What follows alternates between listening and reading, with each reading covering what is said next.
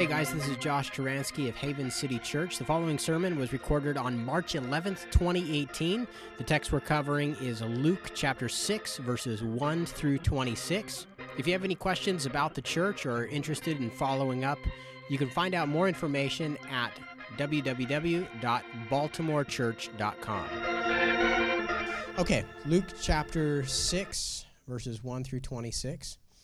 Says this: On the Sabbath, Jesus was going through the grain fields, and his disciples began to pick some heads of grain, rub them in their hands, and eat the kernels. Some of the Pharisees asked, "Why are you doing what is unlawful on the Sabbath?" Jesus answered them, "Have you never read what David did when he and his companions were hungry? He entered the house of God, and taking the consecrated bread, he ate what is lawful only for priests to eat, and he also gave some to his companions." Then Jesus said to them, "The Son of Man is Lord of the Sabbath." On another Sabbath, he went into the synagogue and was teaching, and a man was there whose right hand was shriveled. The Pharisees and the teachers of the law were looking for a reason to accuse Jesus, so they watched him closely to see if he would heal on the Sabbath. But Jesus knew what they were thinking and said to the man with the shriveled hand, "Get up and stand in front of everyone." So he got up and stood there. Then Jesus said to them, "I ask you, which is lawful on the Sabbath, to do good or to do evil, to save a life or to destroy it?" He looked around at them all and then said to the man, "Stretch out your hand."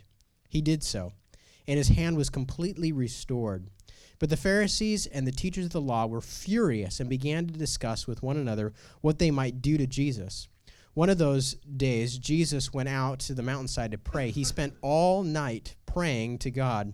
And when morning came, he called his disciples to him and chose 12 of them, whom he also designated as apostles: Simon, whom he named Peter, his brother Andrew, James, John, Philip, Bartholomew, Matthew, Thomas, James, the son of Alphaeus, Simeon, who was called the Zealot, Judas, son of James, Judas Iscariot, who became a traitor. He went down with them and stood on a level place. A large crowd of his disciples were there, and a great number of people from all over Judea, from Jerusalem, and from the coastal region of Tyre and Sidon, who had come to hear him and to be healed of their diseases.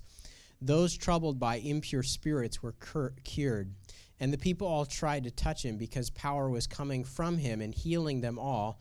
Looking at his disciples, he said, "Blessed are you who are poor, for yours is the kingdom of God. Blessed are you who hunger now, for you will be satisfied. Blessed are you who weep now, for you will laugh. Blessed are you when people hate you, when they exclude you, and they insult you and reject your name as evil because of the Son of Man. Rejoice in that day and leap for joy, because great is your reward in heaven. For that is how their ancestors treated the prophets. But woe to you who are rich, for you have already received your comfort. Woe to you who are well fed now, for you will go hungry. Woe to you who laugh now, for you will mourn and weep. Woe to you when everyone speaks well of you, for this is how their ancestors treated the false prophets." God, as we look at your word, we pray that you would speak to us by your Spirit. As we look into this text, we pray that you would just divinely appoint just an encounter with your Spirit and this text and our life, that those three elements would come together in this time. Lord, we pray that you would really speak to us, speak into our lives. God, we do want to pray for your healing in Liz over her body. Bless her, be with her this week. We pray you would bless her doctor's visit and just everything just that pertains to her. Would you bless her? And God, we want to pray that you would be with Melinda. We ask that, Jesus, you would work in the lives of the people that she's interacting with that don't know you. Even as she's going into the afternoon over there, in the family time that she has, we pray that, God, you would bless her words, that she'd be able to communicate just the story of Baltimore and just testify of, God, how you're working in the city. And, Lord, we pray just for the people that have come through the Compassion Center this week and the other lives that we're connected with. I think of Albert's sister, Lil. We pray that, God, for healing in her life, that you touch her and provide for her. Lay your hand upon her, God. We pray for Kayla up in Pennsylvania, Jesus, that you would work in this gal that's having the surgery and use Kayla in this girl's life. We pray for just a really good testimony to come out of this season, and that you would use Kayla as a witness for you. And we do pray for Scott's wife, too, that just with everything going on with his mother-in-law, that there would be healing. And, Lord, you'd strengthen Melinda in that setting, Lord, to just be wise, to speak wise words, to be a peacemaker, Lord, to contribute to just solutions and not problems. Just bless her, Jesus, in a powerful way. And, do we pray for Matt? Lord, heal Matt, too, if we didn't pray for him. We pray this in Jesus' name. Amen. Okay, so we're in the middle of the Galilean ministry. Jesus is in this region, this northern body of water in the middle of Israel. This is where Jesus kind of grew up, and he's ministering from synagogue to synagogue. We've already seen that he's traveling from town to town to preach the message of Jesus. And the people that have been following him for us for the last 3 weeks in the narrative, his last 2 chapters, is we have the Pharisees and the scribes that are perturbed and upset with Jesus for all different types of reasons.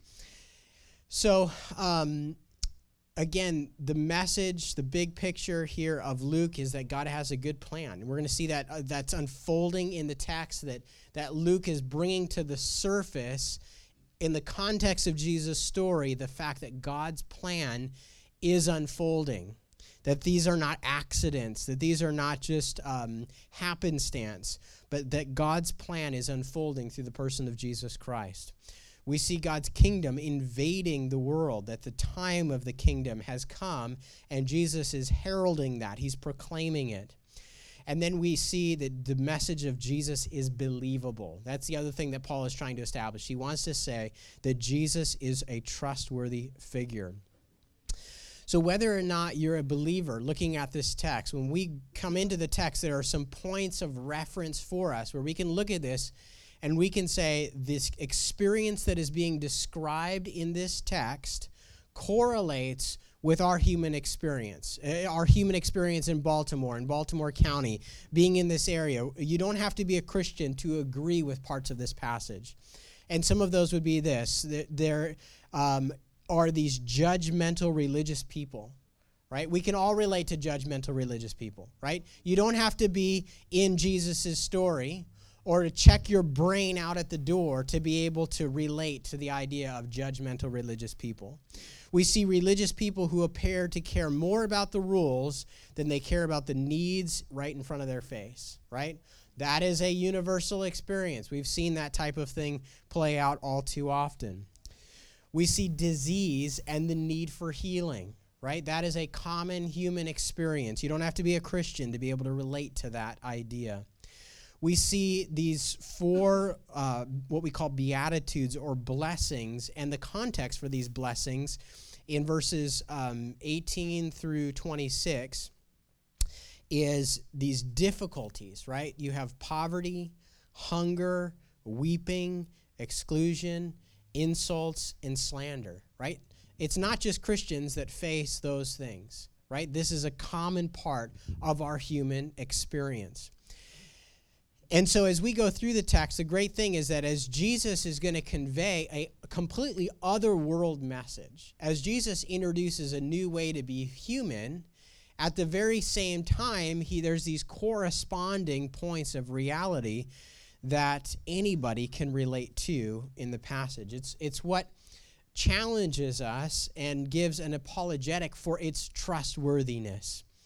So the first 11 verses, we see that Jesus is greater than the Sabbath, right? We have 2 Sabbath encounters. Then from verse 12 through 16, Jesus calls the 12 apostles from amongst his disciples. That's the second big section. And then the third big section, verses 17 through 26, is the beginning of this sermon that Jesus preaches. He's teaching his disciples really the value of the kingdom in the midst of difficult circumstances.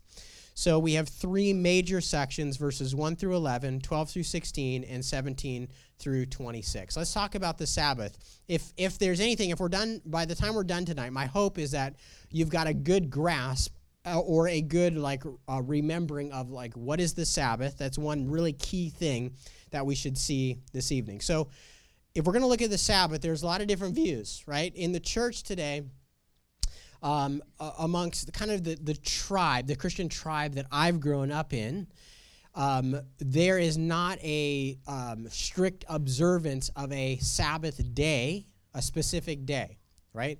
That's a modern Christian concept. For many, many years, the church, especially you think back on the Puritans, they would see Sunday as the church's Sabbath, right? Which is the first day of the week. So it's very interesting, and I'm going to challenge you right off the bat as we go through some of just a kind of a broad sweep of the idea of the Sabbath. I'd encourage you to consider this in the context of your own life.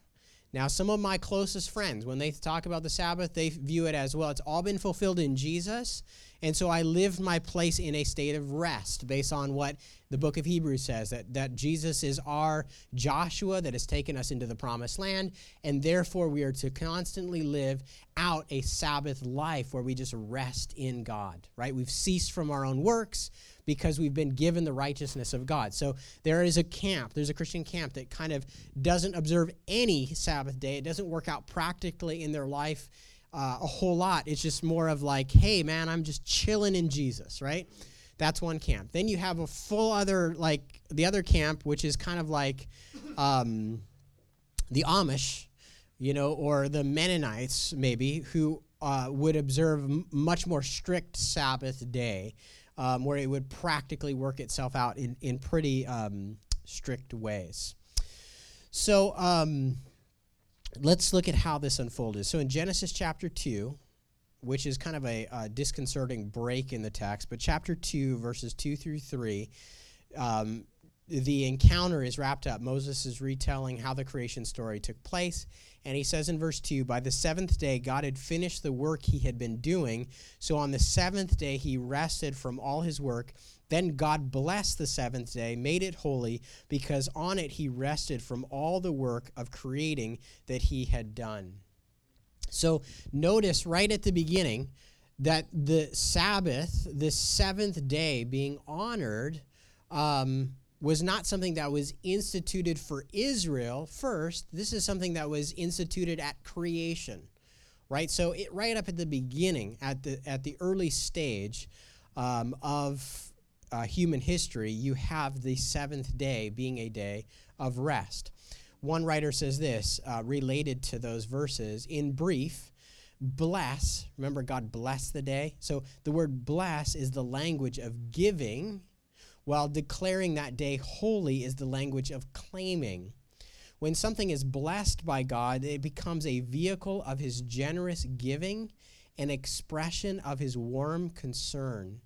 When God declares something holy, he claims it for himself, taking it out of an ordinary circulation, whether it's a place, a day, an animal for a sacrifice, and he declares it as special. So it's interesting. I've read this so many times. Like that seventh day, it says that God blessed that day, and he called it holy, right?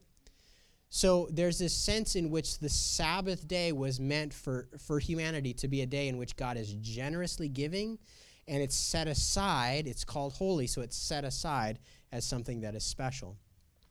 Then you fast forward a few thousand years in history, right? And we get to Mount Sinai, Exodus 20. And that's where we have Moses has brought the children of Israel out of the land of Egypt.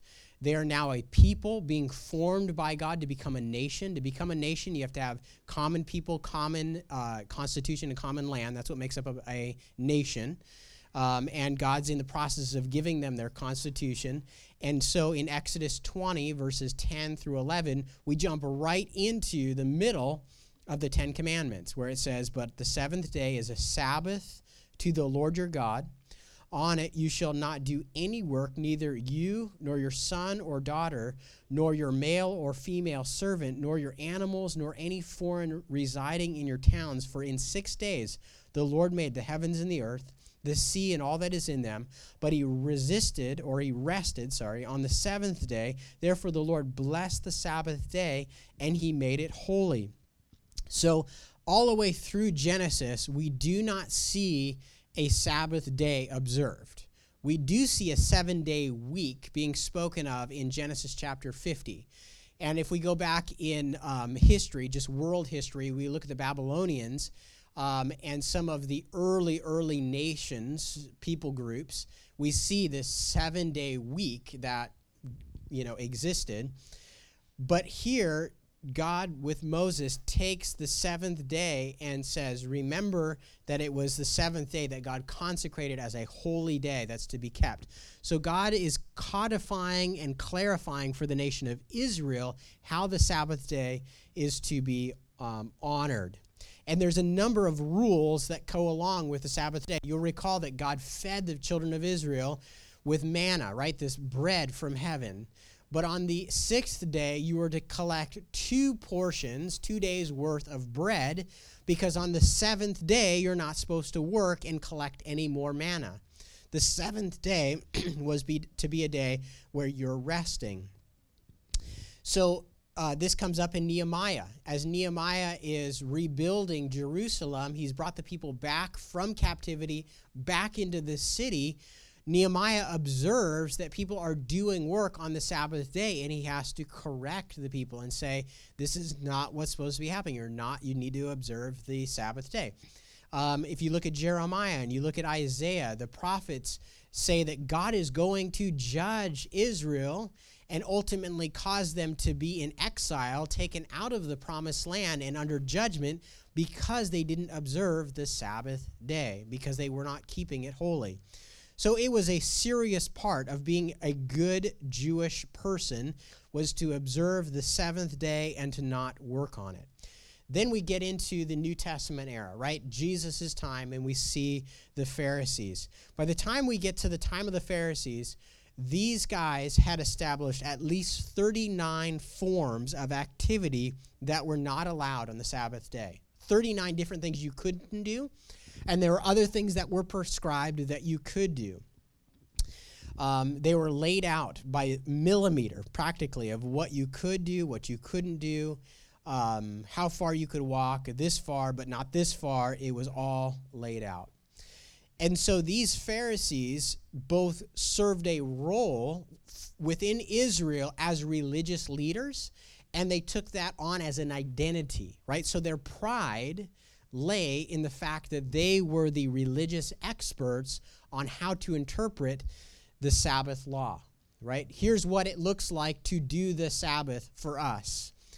So Jesus comes along and he blows this up, right? So here's some of the things. So Jesus is viewed as a Sabbath breaker. In John 5:16, if you were to read it, I'll paraphrase it. It says Jesus' actions on the Sabbath were grounds for the Jews wanting to kill Jesus. They looked at Jesus and they concluded by the end of his ministry that he was a Sabbath breaker. Like, that was the big issue that the Pharisees had with Jesus, is he's a Sabbath breaker. Now, look, for a nation that spent 70 years in exile in Assyria and Babylon, because you broke the Sabbath, God's already communicated to this nation that God means what he says. He wants it to be kept holy. But there was a perversion that took place over time of wanting to honor the Sabbath day and then turning it into a religious act that really was only to try to kind of measure and do kind of a religious gamesmanship of who can really keep the Sabbath well. In John 9:16, the Pharisees dismissed Jesus because he broke the Sabbath. There's this interesting kind of, there's an interesting thing that goes on. There's this kind of conversation amongst the Pharisees over, like, does Jesus really have spiritual authority? Is he from God or is he not? And for them, they're like, well, because he's a Sabbath breaker, he can't be from God. Right? That's why they ultimately rejected Jesus, is like because of how he handled the Sabbath. Now, their specific complaints were this. So Jesus healed on the Sabbath.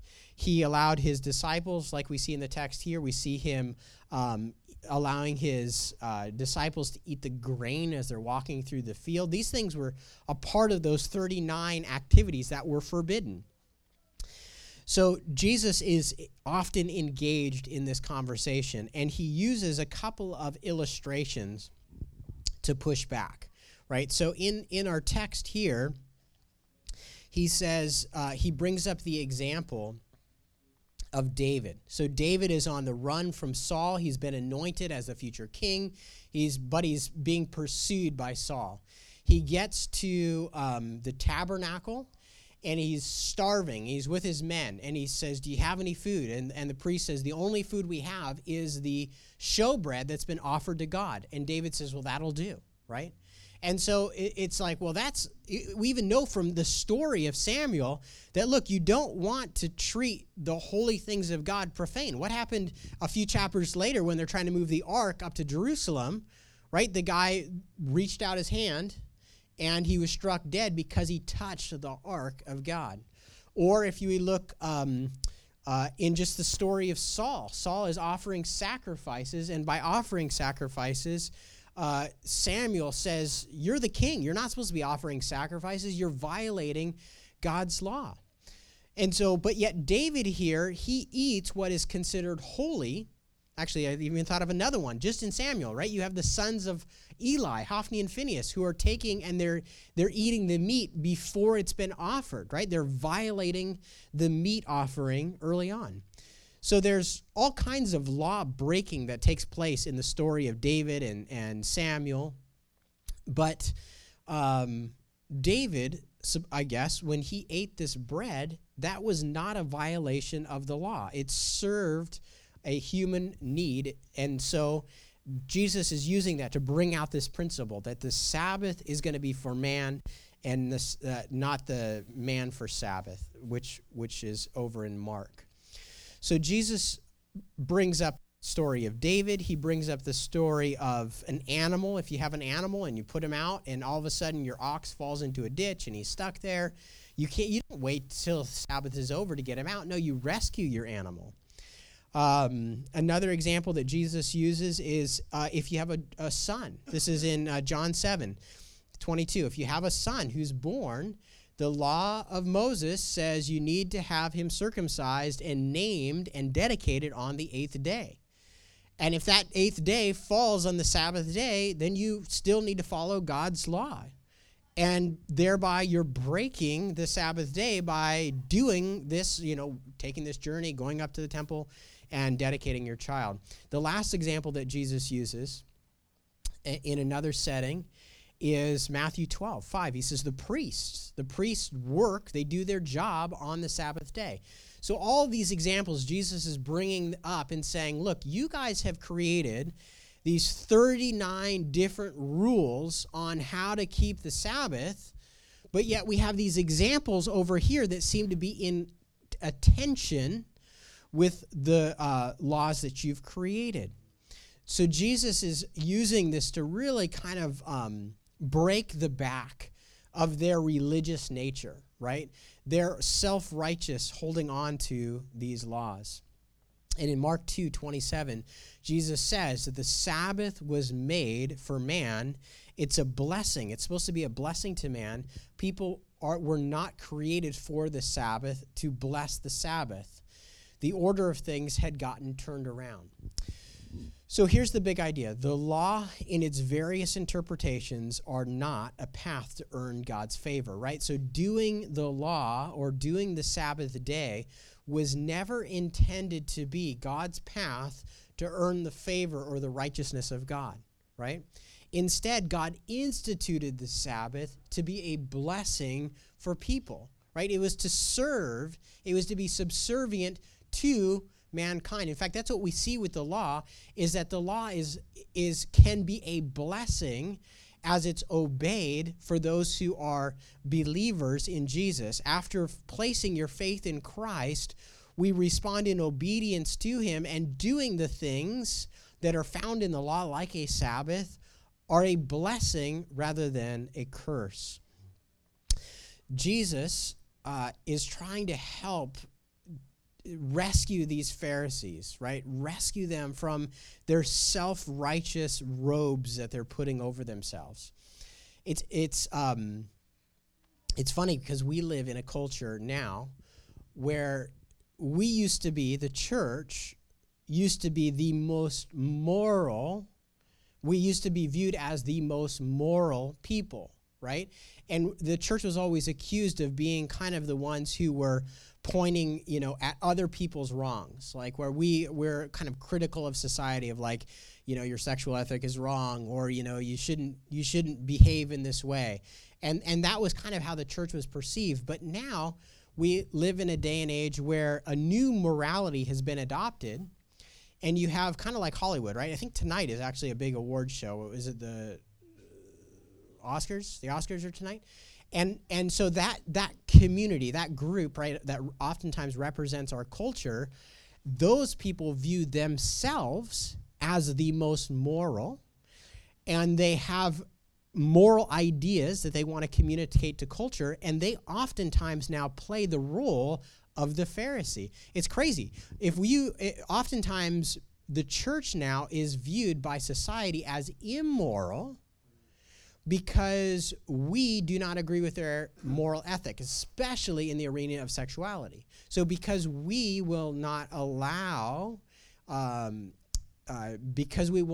gay marriage, we're opposed to that. We are viewed as hateful, oppressive, and that we are the immoral people, right? And so it's a fascinating thing how the kind of the tables, even within our generation, has flipped, where culture is now beginning to look at Christians not as the more moral people, but as kind of the weirdos and immoral people, because we are haters, right? We're the people that have been rejected by the Southern Poverty Law Center because we believe in a certain moral code that doesn't agree with theirs.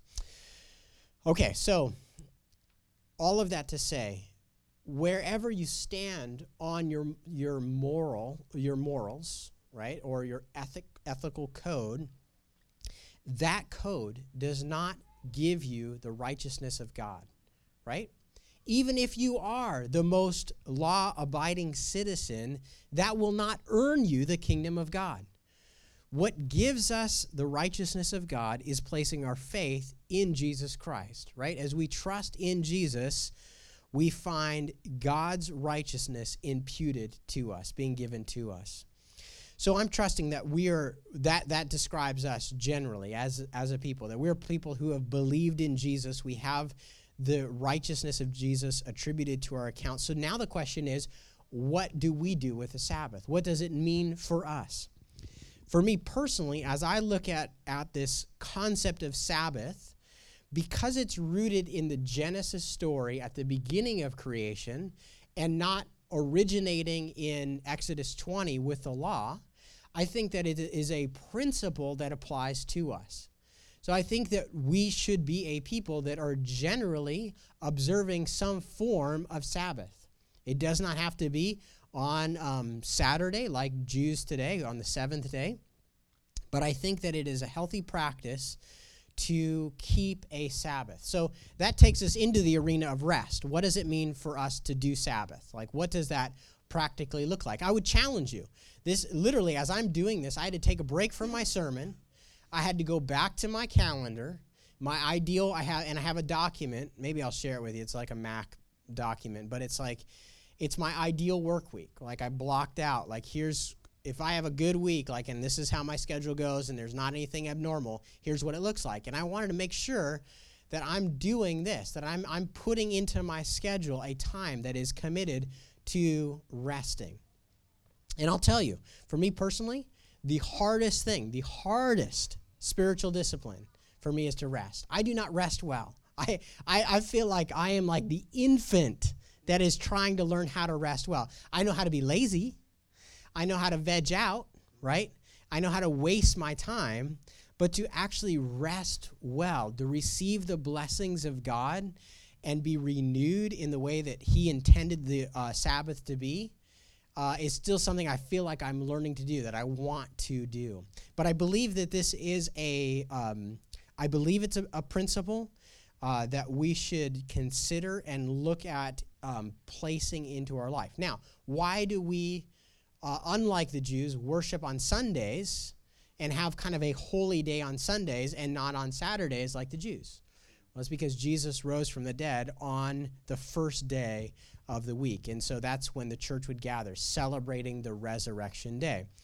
So whether you consider Sundays your Sabbath day, or you consider like a Friday night into Saturday a Sabbath day, I would encourage you to make it a spiritual discipline in your life that you're looking at how to rest well.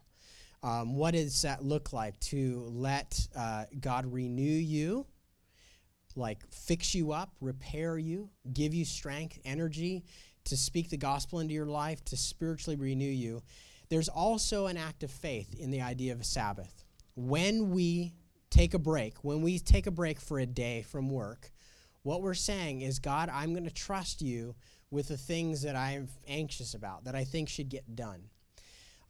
So when I take a break, for me, doing a Sabbath, it means that I'm literally shutting off like my email. I'm stopping stuff that I'm like, this got to get done. No, it doesn't. I'm going to wait. I'm going to trust the Lord that he's going to do the work in the church, and that the church will survive even if I take one day a week and commit to just rest in him.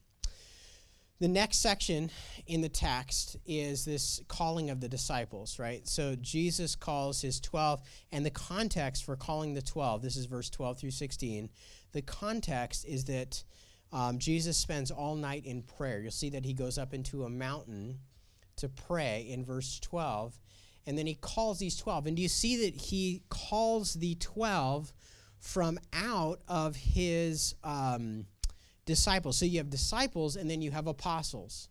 Disciples I've already encountered the disciples of John, the disciples of the Pharisees.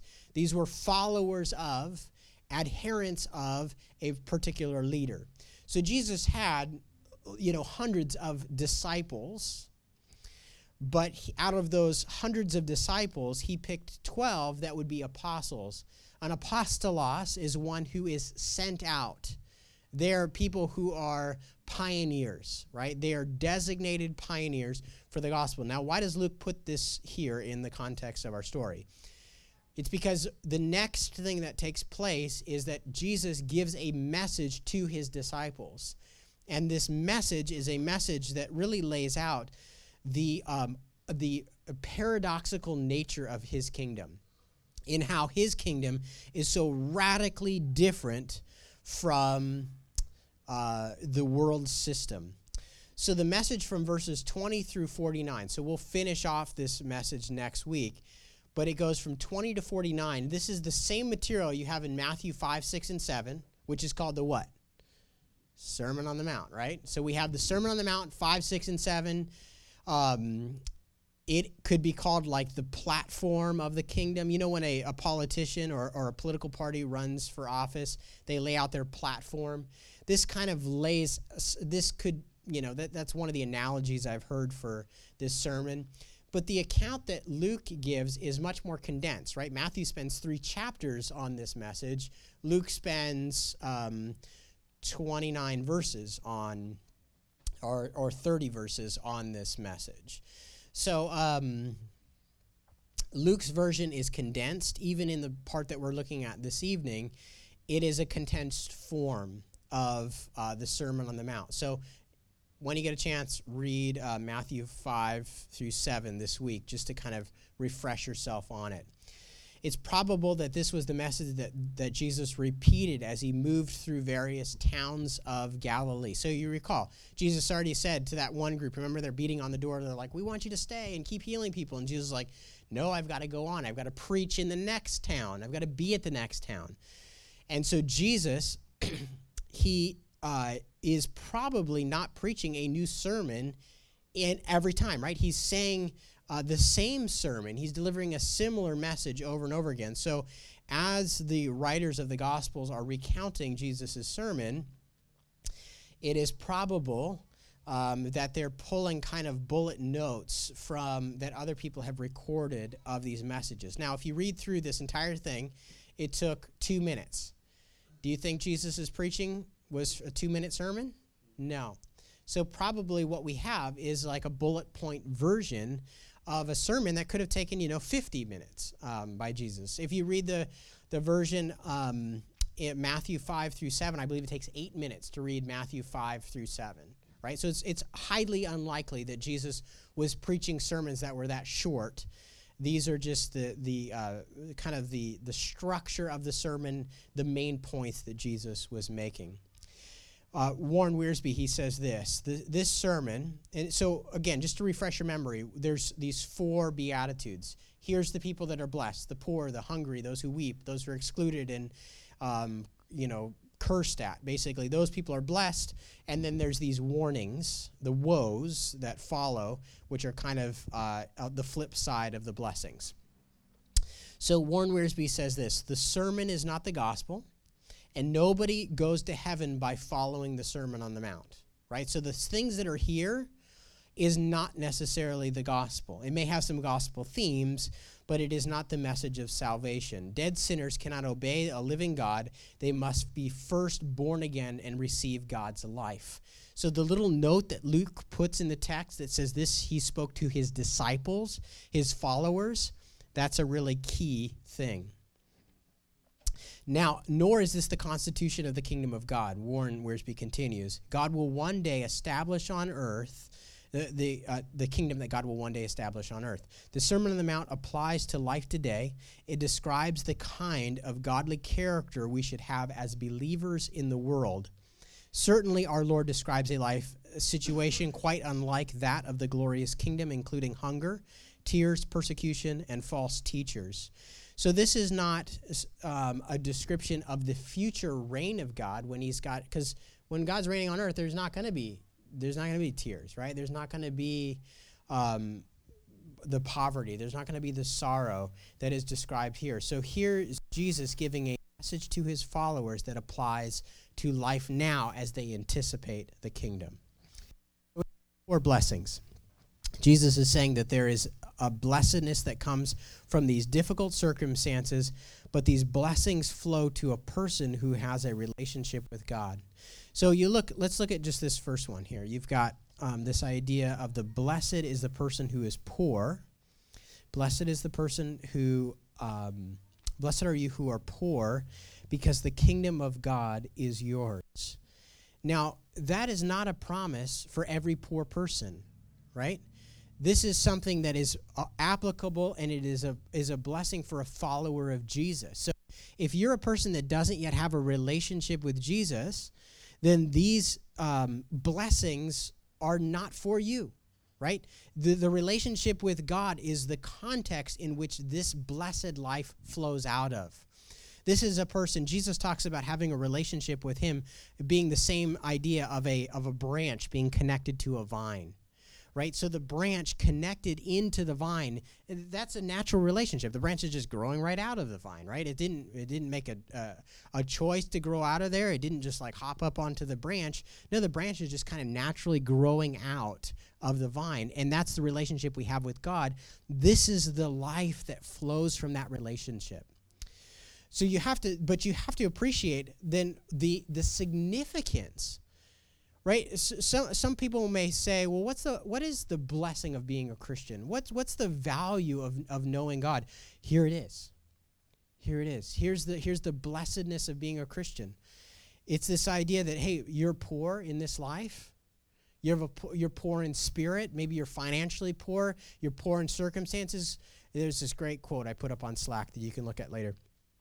That kind of goes into this. But poverty can manifest itself in a lot of ways. But if you're poor, Jesus says, blessed are you because you have the kingdom of God, right? So there's a mindset, but there's a reality. You are poor, but you have the kingdom of God. Then he goes on into the hungry.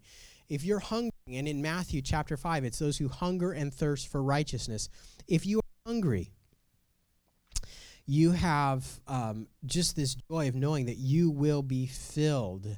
Again, over in the Sermon on the Mount, you're filled with this spiritual fruit. So Jesus is going through and he's laying out just the beauty of what it means to be a person that is a follower of God, where the things that are seemed like just the curses of humanity, the situations in life that people are running away from. People are running away from being excluded or from being scorned. People want to run away from weeping, right, or being hungry. And yet Jesus is coming and saying, no, the paradox of God's kingdom is that in my kingdom, you're in a blessed state if that is your life. He's challenging conventional wisdom. He's challenging conventional wisdom as he goes through this. I want to close with just Romans 8:18.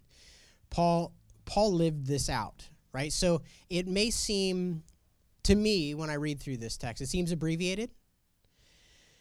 It seems like, wow, kind of mind-blowing, difficult to wrap your head around. But then that's why I appreciate the church and Paul and the epistles. They kind of live out these concepts. And in Romans 8:18, Paul says this, I consider that our present sufferings are not worthy comparing with the glory that will be revealed in us. There's going to be this future glory that doesn't even compare. Paul is using the word picture of like the scales of justice. You know, blind justice, she's holding out the two scales, and on one side you'd put the weight, and on the other side you put whatever you're trying to weigh out. And Paul says on those scales, on one side is your present suffering, and excuse me, and then on the other side is the glory that is going to be revealed in us.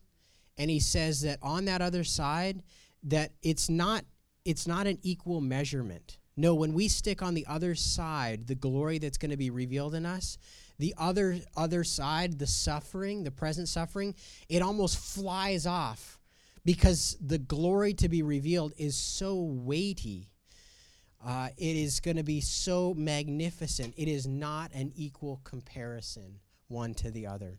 That's what we have. That's the blessing that we have to anticipate as believers, that we are now maybe suffering in our present situation, right? And I know in our church, our small little church represents a lot of different circumstances that are very hard. But at the same time, we have this future hope, right? This hope that is laid up for us in heaven. And so now we live out a blessed state in anticipation of that future hope. So, good. It's a big, long text here. I'd encourage you to go back and read it, marinate on it. Ask yourself a few questions, right? So, ask yourself this question about rest. Like, what does rest look like in your life? God didn't rest on the seventh day because he was exhausted. God rested as a principle, right? He created a 7-day week, but on the seventh day, he wasn't like, whew, I need a break. Like, God doesn't need a break, right? So he rested purposefully. And so just consider in your own life, what does it mean? If Jesus is the Lord, what does it mean for you to live out the idea of Sabbath? And then just the Pharisaical nature, right? Just take that warning to heart. I still, it's stuck in me from when we studied Philippians, just Paul's warning about just how much that self-righteous, judgmental attitude that we see exemplified in the Pharisees here, how much that is like a plague upon the church. And it's something that Paul has to keep warning about. Like we need to avoid it. We need to make sure that we are not viewing ourselves as a better people because of some type of legalism or act that we do. We are a forgiven people, right? We're a people clothed in the righteousness of Christ, but we are not a better people. We're not a more moral people. Maybe remember that as you're watching the Pharisees get their little idols on stage tonight, right? Maybe they'll have a word for you, a Pharisaical word from the stage in their condemnation. No, I mean, really consider that this is like a plague. We are wired. We are such a people wired to try to please God through our acts And what we need to be is we need to be a people that are pleasing God by placing our faith in him, right? That's the way that God is pleased. And if you're suffering, there's a beautiful word here. There's these, we didn't even cover the woes, but it's just the flip side of the blessings, right? God has a blessing. He wants you to be a blessed person, even if your circumstances don't look like a blessed person according to the world. Not a health and wealth gospel, right? Not a health and wealth message, right? You follow Jesus, you're going to be healthy, wealthy, and wise. No, that's not what Jesus is saying. Yeah, no, not exactly. Let me make a little recommendation. I don't know how much you guys listen to podcasts, but in the age of our smartphones, there's lots of access to great teaching out there. And this week, I came across a great podcast, and it's called This Cultural Moment, I believe. I put it on my Instagram account. I'd encourage you to check it out. So good. It really is insightful. I think they're on like episode 4 or 5. Both pastors I have a lot of respect for. Really great commentary on culture and where we're at as the church. But one of the things that was so profound as I was listening to it this week was this idea that we live in a culture that it wants what Jesus describes his kingdom to be, right? Our culture, it wants justice, right? It wants equality. It wants beauty, right? We live in a culture that wants the kingdom of God. The way that God describes it, it wants the kingdom of God. It just doesn't want the king. We live in an age that is anti-authoritarian. We live in an age that rejects the king of the kingdom. And there's no way for you to really have the kingdom that God describes without the king. And so I was challenged this week as I was listening to that, and I was thinking about just kind of living out the Christian life, for just personally, like living out Christianity today in a post-Christian world, that I want to make sure that I want the king, and that the king has a rightful place in my life, that the authority of Jesus, he's the Lord of the Sabbath, but he's the Lord, right? He's the Lord of our life, that he's speaking to us. Check it out. I encourage you to listen to it. I think each episode is like 20 or 30 minutes long. This next Sunday, we'll be back here. But we will also on Friday night and next Sunday, I'm going to be so tired. It's going to be a great service. They're always great when I'm really wiped out. But I'm going to be at a little a free preaching conference that some of my friends are leading, and I think I'm the MC if I can get there on time for it. But it's for guys between the age of 18, guys and gals between the age of 18 and 35. So it's for young preachers. Young preachers and teachers. And so it's in Southern California. So I'm literally flying out Friday morning, and it'll be coming back on a red eye Sunday morning. So you can pray for that time. I think it's like they had a maximum space for like 120 adults, and I think they have like 140, and there's another 40 on a waiting list. So this really tapped a nerve. People are excited for this. So hopefully you can pray that I come back a better preacher and not exhausted. Amen. All right, let's do what we do regularly. Let's pray for our neighborhood and the city in closing. God, we thank you for your word. Thank you for this teaching. Jesus, you're so beautiful in who you are. You are we're just blessed to sit here and look at you just violating just these religious leaders and just kind of throwing it back in their face. And we're grateful that you're not about religion, you're about a relationship, that you're not about all these rules, and then an interpretation of rules, and then kind of being stricter and stricter. You've just given us life, and we're so grateful for that. So Lord, help us to live by your grace, the new covenant that we talked about last week. Help us, Lord, we pray that we'd experience just that blessed state this week as we face different trials and circumstances, that we would just make you the King, the Lord of our life.